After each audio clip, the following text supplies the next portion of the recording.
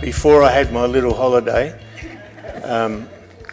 we were doing a series on how to have lasting peace, and I've been waiting to try and finish it or get a little bit more done. Just be careful of that, guys. But before I get into that, you just need to turn it down a little bit. I'll try and speak a bit louder so it doesn't do that. Otherwise, Lucian, it'll be the top end in the frequencies. I read this the other day. I wanted to post it in our calendar, but didn't have space. Some of you may have seen this. It says, Iran's Minister of Intelligence has warned a gathering of Shia Muslim leaders that mass conversions to Christianity are taking place right across the country. According to Article 18, which is a non-profit organisation that advocates religious freedom in Iran, Mahmoud Alavi told the Shia clerics who had gathered in Qom that mass conversions are happening right before our eyes. He went on to admit that he had summoned converts to Christianity for questioning, in violation of Article 23 of Iran's constitution, which states that no one may be molested or taken to task simply for holding a certain belief. Some of the converts said they were looking for a religion that gives them peace in a country that says its religion is a religion of peace. These converts are ordinary people whose jobs are selling sandwiches or similar things. Article 18's advocacy director said this is a huge shift away from Iran's usual rhetoric that converts are agents of the West who have undergone significant training to undermine national security. Astonishingly, this comes as British Foreign Secretary Jeremy Hunt revealed Christian persecution is close to genocidal levels, with Christians in some parts of the Middle East facing the possibility of extinction. Well, not when there's a born-again rate that's happening like it is there. We should thank God for that. In a nation that was closed to the gospel for so many years, the underground church is having major effect. And I think that's very encouraging. Thank you, Jesus. Despite what the pressure and the torment that many Christians come under, they're still willing to share the gospel. Somewhere down the track soon, I want to address again our understanding of what the Great Commission is. Because I read an article the other day that said that up to 87% of Christians in the United States don't even know what it is. And what we find in the States tends to translate into Australia as well. That most Christians don't understand. They don't know what the Great Commission is. That's our mandate to go to every nation, including the ones that are hard to get into. Today, Peter and Sigrid's daughter and her friend, they were here last week. They come every now and again. They come a lot to our Wednesday night meetings. But they're preaching in India, in a church in India. That's a wonderful thing. Wonderful thing. All right, let me try and get into this and finish this. We've looked at a number of these verses. John 14:27, peace I leave with you. My peace I give you. I do not give to you as the world gives. Do not let your hearts be troubled. And do not be afraid. Do not be fearful. I think there's something like 365 times in the Bible we're told not to fear. One for every day. As a constant reminder, every day you shouldn't fear. 2 Thessalonians 3, now may the Lord of peace himself give you peace at all times and in every way. Philippians 4, and the peace of God, which transcends all understanding, will guard your hearts and your minds in Christ Jesus. Colossians 3 verse 15 says, let the peace of God rule in your hearts. In John 16, Jesus says, I've told you these things so that in me you may have peace. In this world you'll have trouble. And that sounds totally contrary to Jesus saying, you will have peace, but in this world you'll have trouble. Was he saying, well, you just got to wait until you get to heaven before you have peace? No. He says, even in a world that is full of trouble, you can know peace. Peace isn't necessarily the absence of trouble. Paul was he endured trouble all the time. And yet he had an inner peace within him that gave him an incredible confidence. And Jesus says this, you'll have trouble in this world, but don't fear, because I've overcome the world. And if we're in Christ, we have the capacity to walk free, remain in peace, and overcome. Amen? We are more than overcomers. Paul writes in Romans chapter 8. Greater is he who is in you than he is in the world. Those verses, folk, are powerful, and yet so often we can read them and not really take them to heart. Not really take a hold of them and say, this is for me, I'm going to live in the reality of that. Peace is the supernatural ability to walk through trouble with a sense of calm and assurance that God is always with us and he will empower us to get through it. I'm sure most of us know the Hebrew word for peace. Shalom. But it means more than just peace. It means more than just our little English word peace. Because it means this, the literal translation of it, the literal meaning of it is as things ought to be. Nothing missing, nothing broken. And that's how God created Adam. Put him in a perfect world, made him perfect. Nothing missing, nothing broken. But we know sin came into the world and things started to get broken. Things started to break down. Things started to go awry and were missing. And one of those things was his relationship to God, that close fellowship. He lost that. Peace means just as things ought to be. Just as things ought to be. Jesus came to restore peace. He's the Prince of Peace. And we've looked at a number of things. One, we looked at, peace with God. Folks, God's not angry with us. We've been reconciled to him. He loves us. He accepts us. We have peace with God because of Jesus' blood. He restores peace within us, that we can live at peace. When you receive Jesus, when you understand his love for us, when you understand his acceptance and approval of you, you have an inner peace. It gives you an inner sense of great security. No fear of death because you've got the promise of eternal life, because you have the life giver. No fear of rejection because you've been accepted by the Father because of Jesus. When we understand that our identity is in Christ, there's no fear of people. And yet most of us still battle with that. Maybe not every day, but every now and again we'll battle with the fear of people because we don't like rejection.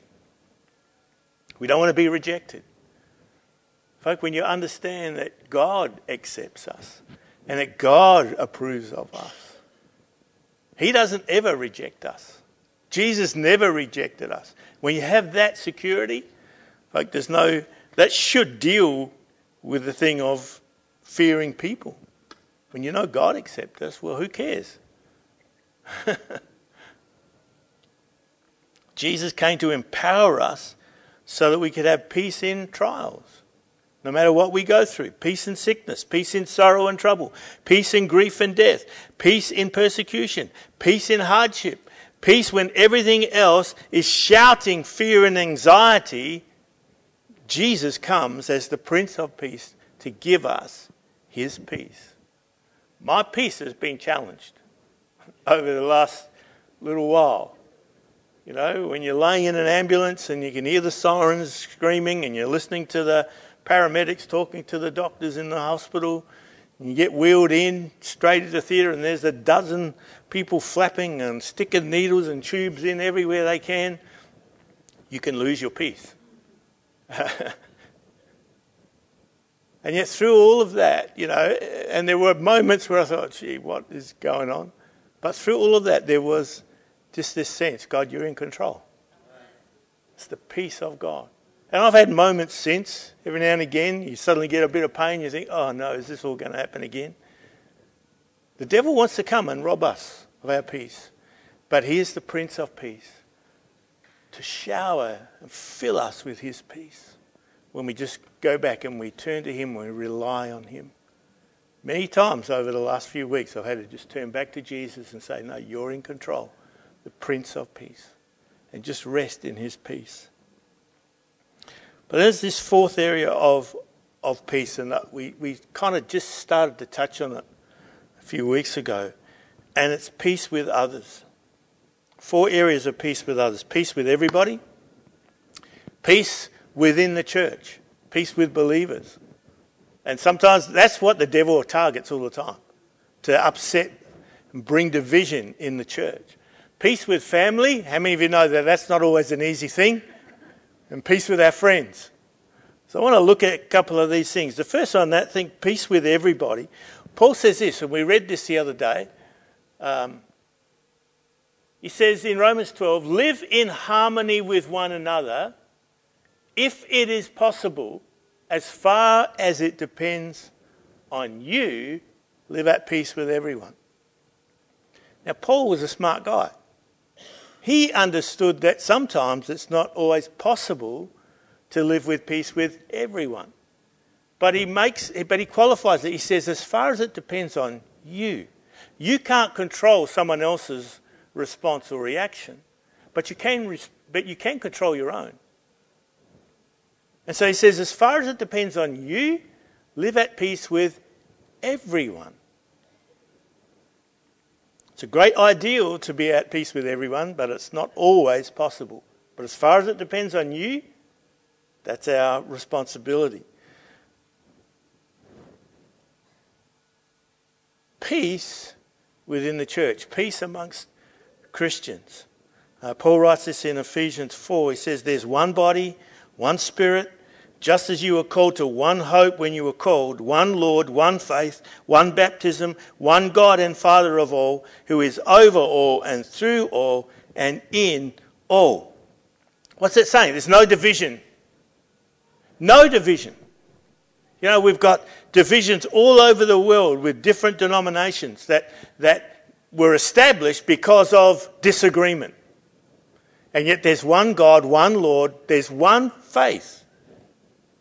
It's a sad thing when people distort what the gospel is. And many of the arguments end up coming because man has put his idea of the gospel into Scripture, his interpretation, his preferences, and it causes division. But when you understand there's one faith, one Jesus, one Lord, one King, one God, one true baptism. You don't get baptized into the church. You know that. That's one of the things that split denominations. Get baptized into the name of a particular church. You get baptized into the body of Christ. Now, some people can say, well, that means the body of Christ is the church. So you are getting baptized into the church. But you're getting what it's talking about is being baptized and included in Christ. In Christ, not a particular church. United as one. Sometimes I get frustrated, but most of the time I really love going to the pastor's prayer times that I have every fortnight or so, with guys from all different kinds of denominational backgrounds. And the thing that I love about it is that we gather because of our commonality on things, not on the things that we disagree with. And we've never had an argument in that group in the 3-odd years that I've been going to it, which is wonderful, because we gather understanding there's one God, there's one Lord, there's one faith. Let's celebrate the things that we agree on and not argue about the things that we perhaps don't. Amen? Paul says this, Rejoice in the Lord always. I will say it again, rejoice. And most of us know that first part of that verse. But the next part says, let your gentleness be known to all. Let your gentleness be known to all. And I use the illustration of a shock absorber on a car. That when it goes over a bump, that shock absorber, if it's working properly, will absorb all of those bumps and holes so that the ride for the people in the car is much smoother. Do you know, folk, that our gentleness in the spirit is a shock absorber that is meant to smooth out our relationships with one another.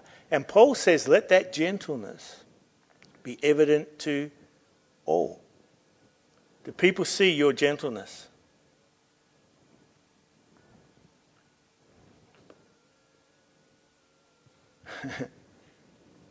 Do they see our gentleness? When you find yourself in a situation that has potential for conflict, is gentleness being displayed? Is it evident to all? I like this. It says, before you hold a grudge, hold a conversation. Could be the result of a misunderstanding. And I don't think there's anyone in this room where we deliberately go out to hurt someone. But sometimes we do offend people. Sometimes things happen where people do get hurt. And I don't think any of us ever do that intentionally. But sometimes it happens because of miscommunication. You know, we've said something in a clumsy way or whatever, or we've done something, you know, with no sense of malice, but we just haven't thought through the way that we've done it. And people can get hurt.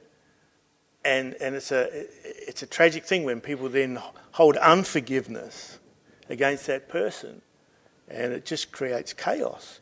And the devil's always trying to push every button he can within the body of Christ, within the church, to bring division. We've got to guard against that.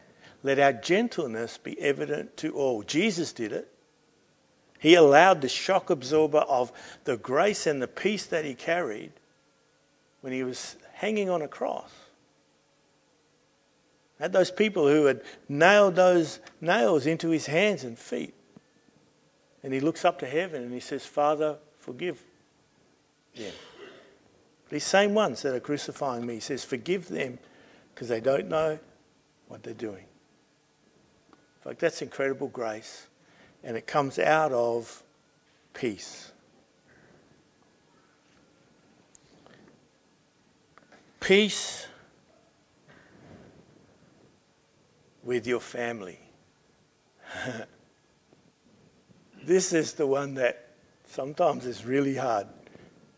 Peace with your family. You can choose your friends, but you can't choose your family. And sometimes as we grow older, you know, families expand, and sometimes things can get a little bit gnarly. You know, we get stuck in our ways sometimes, and no one wants to budge. I remember reading a thing where a whole bunch of people were brought together and asked a number of questions. How would you describe other family members?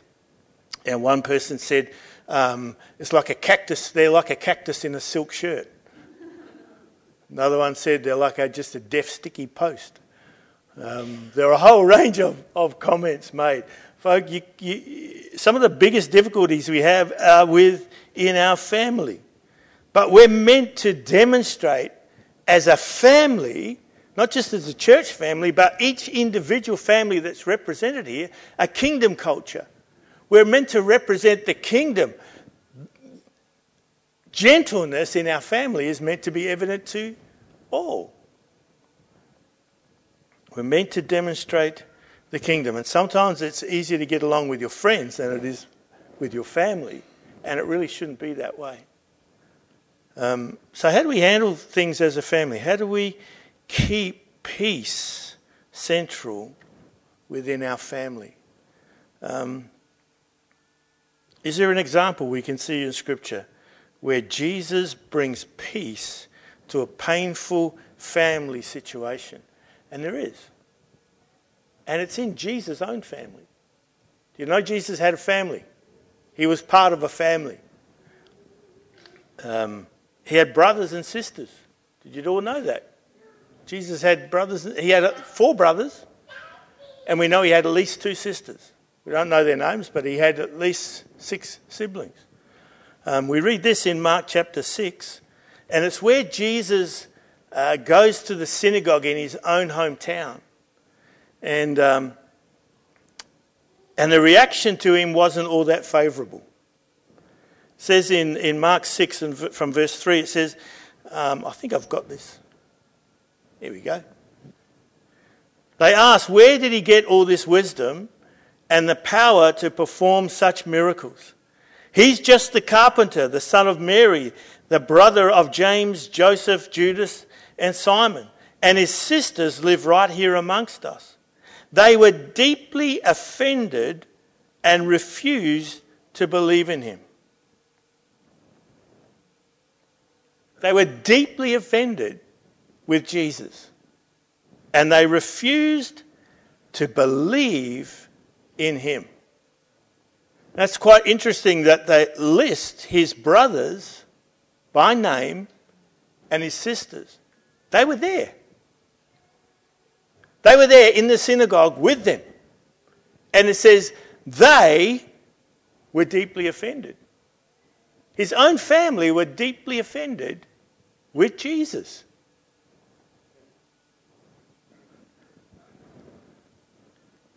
Then Jesus told them, a prophet is honoured everywhere except in his own hometown and among his relatives and his own family.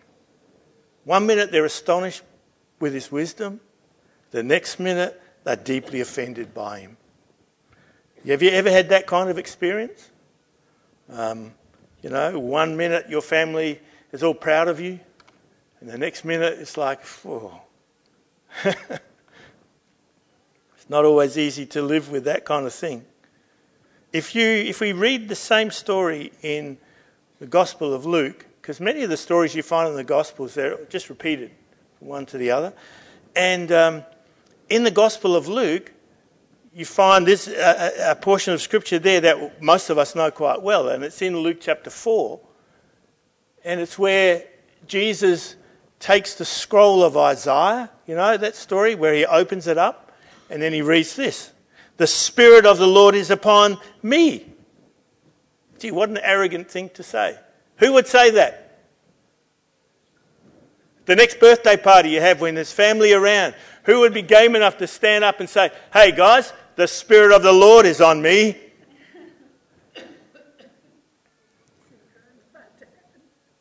Who would be game enough to say that? Not one of us. But you know, every one of you have the right to say that. Jesus did. So he stands up and he says, no, the Spirit of the Lord is on me, for he has anointed me to preach good news to the poor. He has sent me to proclaim that captives will be released, that the blind will see, that the downtrodden will be freed from their oppressors, and that the time of the Lord's favour has come. He rolled up the scroll, handed it back to the attendant, and sat down. Everyone in the synagogue stared at him intently. Then he said, this Scripture has come true today. This Scripture has come true today before your very eyes. It says, all who were there spoke well of him and were amazed by the gracious words that fell from his lips. What was he saying? He was standing up in the midst of this crowd. All of them knew him. He's in his own hometown. It's not Jerusalem. This is his own hometown. His own family is there. His brothers and sisters are there. And he stands up and says, guys, just in case you don't know yet, I'm the Messiah.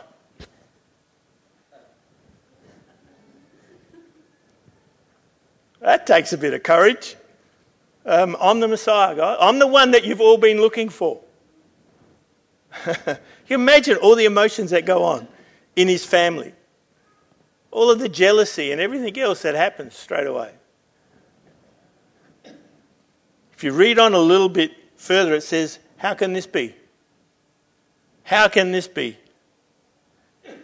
Isn't this Joseph's son? Isn't this guy that we all know? If you read on a little bit further, it says, all the people in the synagogue were furious when they heard this. All the people who were there, his family, all the people were furious when they heard this. They got up, drove him out of the town, and took him to the brow of the hill on which the town was built, in order to throw him down the cliff. But he walked right through the crowd and went on his way. What an ugly moment. That his neighbours, that his friends, and his family take him forcefully. They walk out of the synagogue and they take him to the edge of a cliff to throw him over and kill him. How would you feel about your family if you were in that situation? Wow. I don't know how Jesus escaped. I don't know if he became invisible. I don't know if he did one of those, things where you just freeze time and everyone's stuck and then he walks around. I don't know what happened, but somehow, miraculously, he's able to just walk right out of that situation. But there's one thing that is really conspicuously missing. It says they planned to throw him off the cliff. Who? His neighbours, his friends, and who was there? His family. Now, I think we would like to be able to read this and okay, they were about to throw him off the cliff, but his family came to his rescue. His brothers ran up and grabbed him and saved him. We'd like to think that in the ideal situation of a perfect family, that's what we'd want to see. But we can't say that because that's not what it says. It says they were there as part of the crowd wanting to kill him. That's incredible. There's another time when they weren't just invisible. They weren't just standing back and letting things happen. In Mark chapter 2, Jesus is doing miracles, and then in Mark chapter 3 we see he appoints his disciples, and then this happens. Jesus entered a house, and again a crowd gathered, so that he and his disciples were not even able to eat. When his family heard about this, they went to take charge of him, for they said he's out of his mind. He's going crazy. They think he's a lunatic. They're embarrassed. He's gone off the deep end, He's just gone mad. The next verse says, the Pharisees accused him of being demonized and operating with demonic power of the devil himself. Now, his family's there. They say nothing in his defense. What an opportunity for Jesus to be offended. What an opportunity for him just to lose his peace. In John chapter 7, you see a similar thing where his brothers come in and say, hey, Jesus, look, if you're really doing all of these miracles, if you're really the one that you say you are, why don't you go to Jerusalem and prove it to everyone? Just do some stuff in public so that we can all see who you think you are. Prove it. They were being sarcastic. They were challenging him in a way that they never should have. Now, folk, I don't know, but that seems like hurtful words to me. We're going to get you out of this situation because you're crazy. We're going to go and lock you up somewhere. They were full of ridicule, full of sarcasm, full of unbelief and rejection. And remember this, Jesus was fully human. Had the same emotions as you and I do. Don't think that, Jesus could just shrug that off because he was the Son of God. No, he was fully human. He had exactly the same feelings as you and I go through. He had every opportunity to feel rejection. He had every opportunity to get really hurt and angry because of what was going on and what was coming against him from his own family.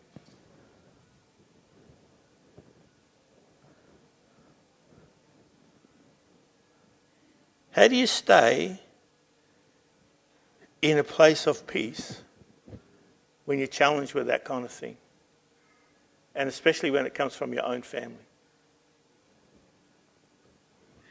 Well, Jesus did. Somehow he did. Here's a few things to note on how Jesus did it. Number one, he didn't try and control them. What do we want to do? We react immediately. We want to control the whole situation. We want to prove they're wrong and we're right. Jesus didn't do it. He didn't allow their behaviour to control him. He didn't back off. He didn't sulk when they insulted him. He didn't fight back. He didn't get angry with them. He didn't yell and scream at them. He didn't make it his mission to appease them or to please them. Just let it go. Got on with what he was called to do. He had very real expectations. I think it's a natural thing for us to want our family members to be our best friends. And that's right in an ideal world. But it's interesting that Jesus didn't even have that expectation. They were his family. He loved them. And he wanted to care for them. But he wasn't going to allow them to dictate his life and his call, his mission on earth. It's interesting, when Jesus was asked in this same story, he's asked, he's told, Jesus, your family's outside. And you know what Jesus' response was? He says, my family, my mother, my brothers, my sisters, are those who do the will of God. He was living for something bigger. He was living for a family that would be birthed in the earth called the church.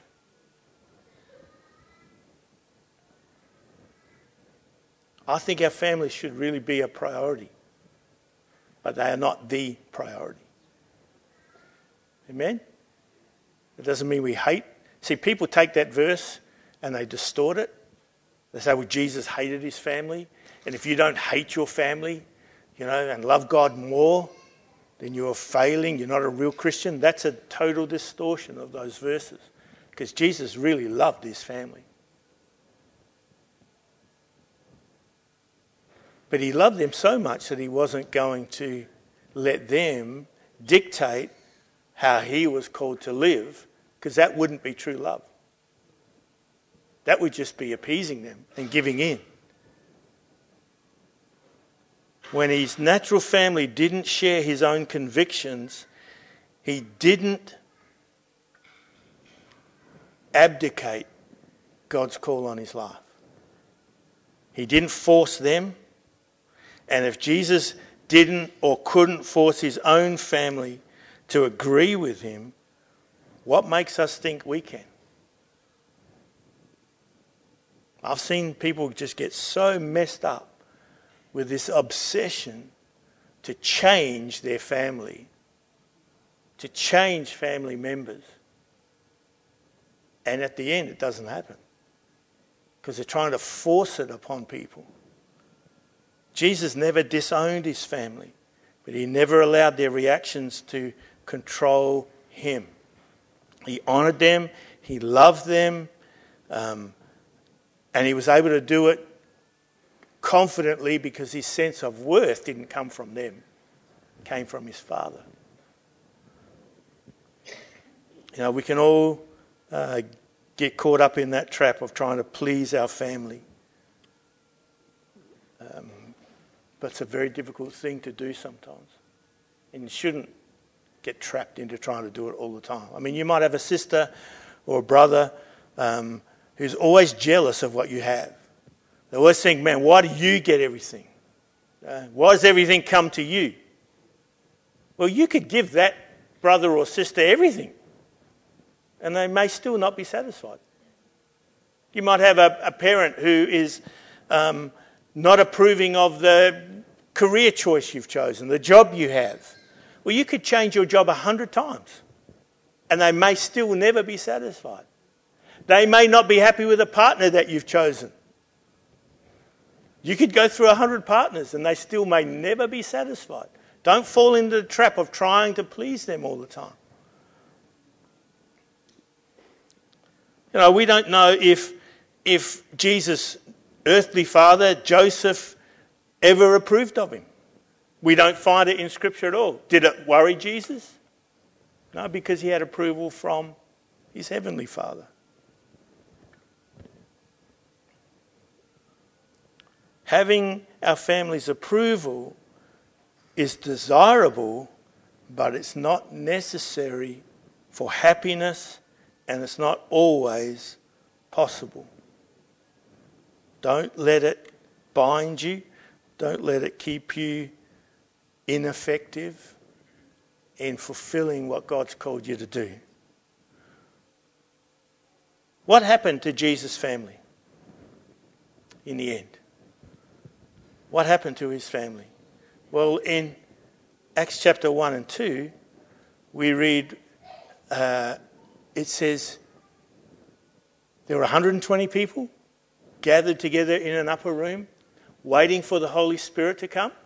If you read that portion of Scripture, it says this. It says, and Mary, the mother of Jesus, was there, and his brothers.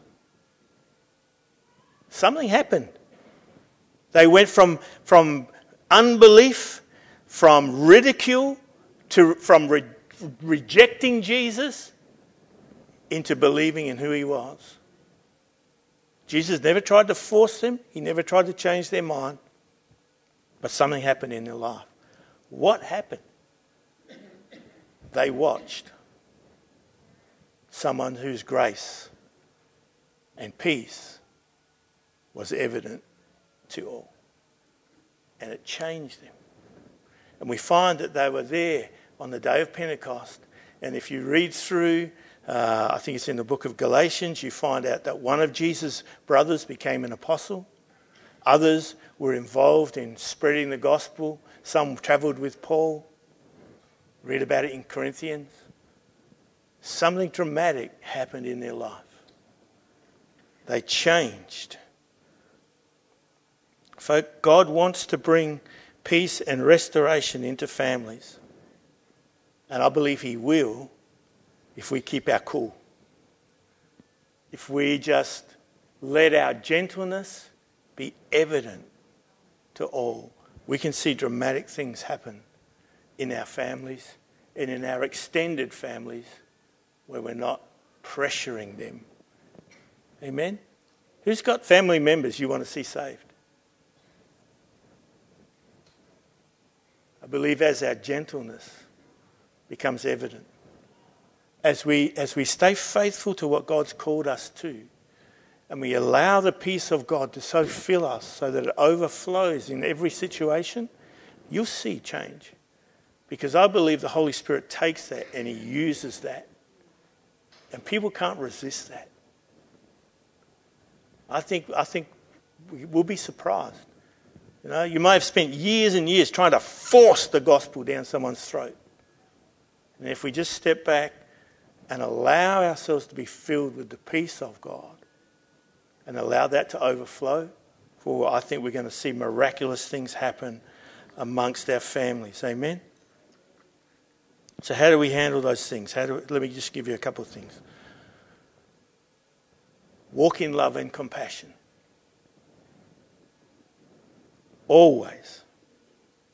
God loves us without conditions. How are we to love others? In the same way. Jesus says, turn the other cheek. That doesn't mean set yourself up for a whole lot of abuse, but it means allowing your gentleness to be the shock absorber that absorbs a lot of junk that comes towards you, where you don't react, but you can graciously respond. Amen?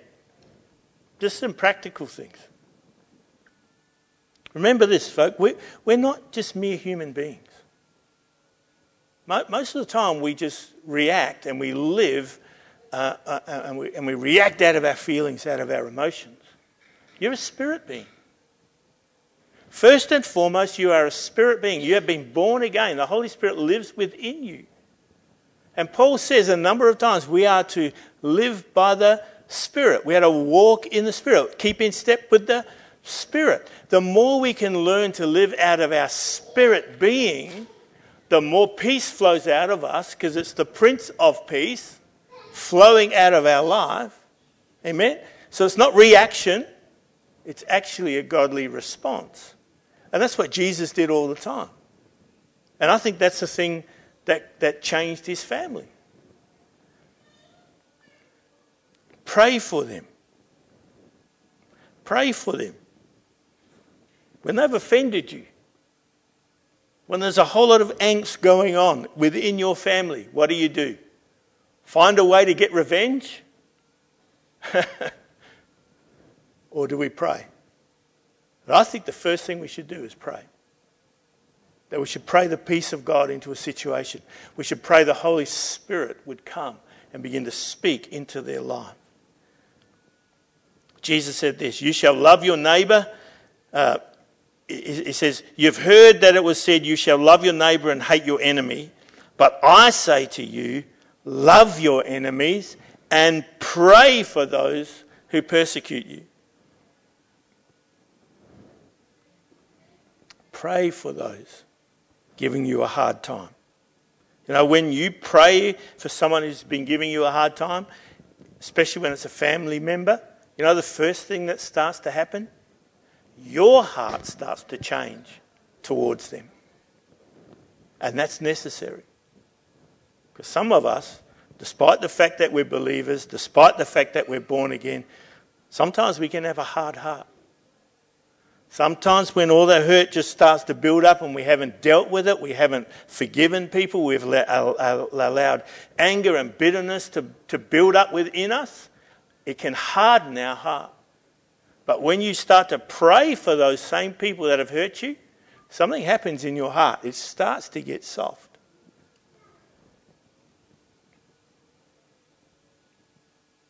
God puts us in families for a purpose. And we're to influence and love our family members. Not forcing them, but influencing them by allowing the peace of God to flow through us. Amen? And then this love them as Christ loves you. Just love them in the same way that Jesus loves you. How does he love you and I? Totally, unconditionally. Unconditionally. I wanted to get to how do we have peace with our friends. Because that's an important one, I think. Especially in the context of a church, but we've run out of time. So maybe I won't do it again. Let me just give you these 3 reasons for friendship. If we don't understand this, if we think friends are just there to just give us everything we want, we'll mess them up. We'll mess those friendships up. Here's the 3 primary reasons for friendships. Companionship and love, encouragement and strength, mutual benefits to one another, and this, accountability and growth. And that's the one that we often shy away from. And it's when we get held accountable, we react. Who are they? Who do they think they are? Talk to me like that. Tell me I've actually done something wrong. Who likes to be told this? You've done something wrong. Yeah, none of us do. Sometimes it's necessary. Sometimes it's necessary. We're called to encourage one another every day. We're called to actually help keep one another accountable. That's not. Hey, Josh, you broke this rule. It's not that. It's never done in a way where it's heavy-handed stuff. But it's done in a way where we want to see someone grow. And this is damaging to your life. And we're going to help you get through that. If we don't understand those primary reasons for friendship, we'll get selfish with it. Okay.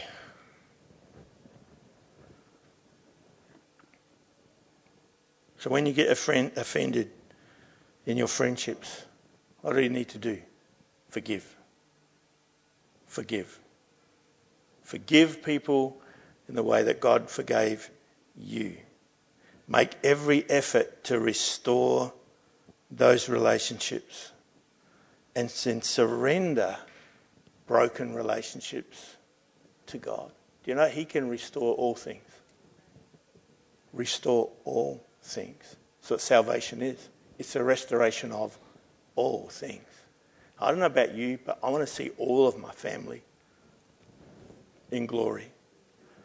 Everyone. I'm going to pray for them. I'm going to keep lifting them up before God.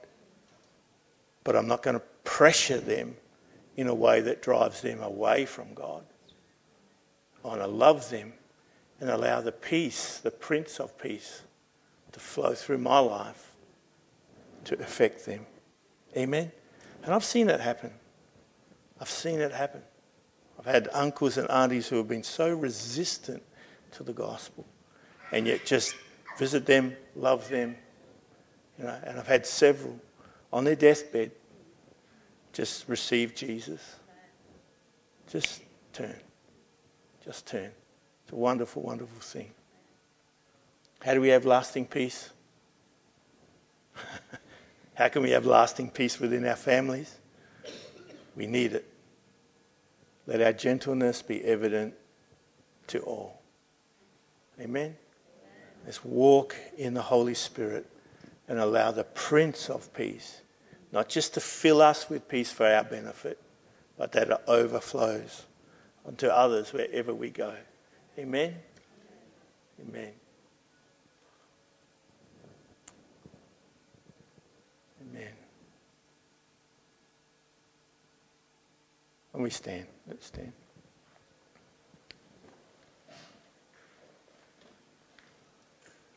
Let's just grab each other's hands.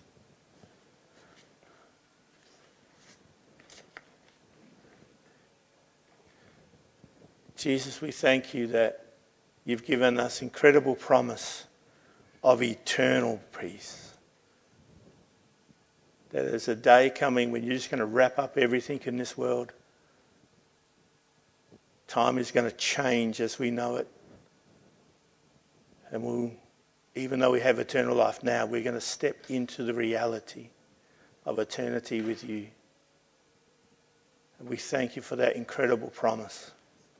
But Lord, we also want to enjoy some of that now. We want to know what it is to be able to walk with that same eternal peace, with the reality of the Prince of Peace within us. And so, Lord, for every one of us in this room where there's been stuff that's been going on in our life, maybe this week, maybe the last month, maybe the last little while that has come and has robbed us of peace, whether it's inner peace within ourselves, whether it's peace within our workplace or within family, whatever it is, peace in difficult situations that have come against us or we find ourselves walking through. We ask you, Jesus, the Prince of Peace, to come and just to settle amongst us. Wherever the devil has come and tried to get an inroad, try to get into our thinking and into our thoughts, Lord, we just stand in you, Jesus, the Prince of Peace. And we allow your peace to overflow us. Peace I leave with you. It's a peace that the world can't give. It's a supernatural peace. So, Lord, we receive that this morning. We set our eyes upon you, the Prince of Peace. We set our eyes upon you, the author and perfecter of our faith, that we would continually look to you and trust in you. That no matter what comes against us, even though there's trouble in this world, we have confidence that we are more than overcomers because you overcame and we are in you. And truly, greater is he who is in us than he who is in the world. And so we declare to the person on our left and on our right the peace of heaven over them, over their family. Father, we pray right now for family members who don't yet know you. Lord, we see your hand coming upon them. Father, speaking into the depths of their very being. Holy Spirit speaking life-giving words that causes their heart to shift and change. Father, where we have opportunity to speak to them again in the coming days or weeks or months, Father, let us not be afraid of just speaking the goodness of God, the true gospel of Jesus, the gospel of grace, not in a harsh way, but Father, in a way that is drawing them close to you and providing an opportunity for them to respond to your goodness. We thank you, Jesus, that we walk out of this place covered in your peace. The Prince of Peace who never leaves us, who never forsakes us, who is always with us. Thank you in Jesus' name. Amen. Amen. Bless you guys.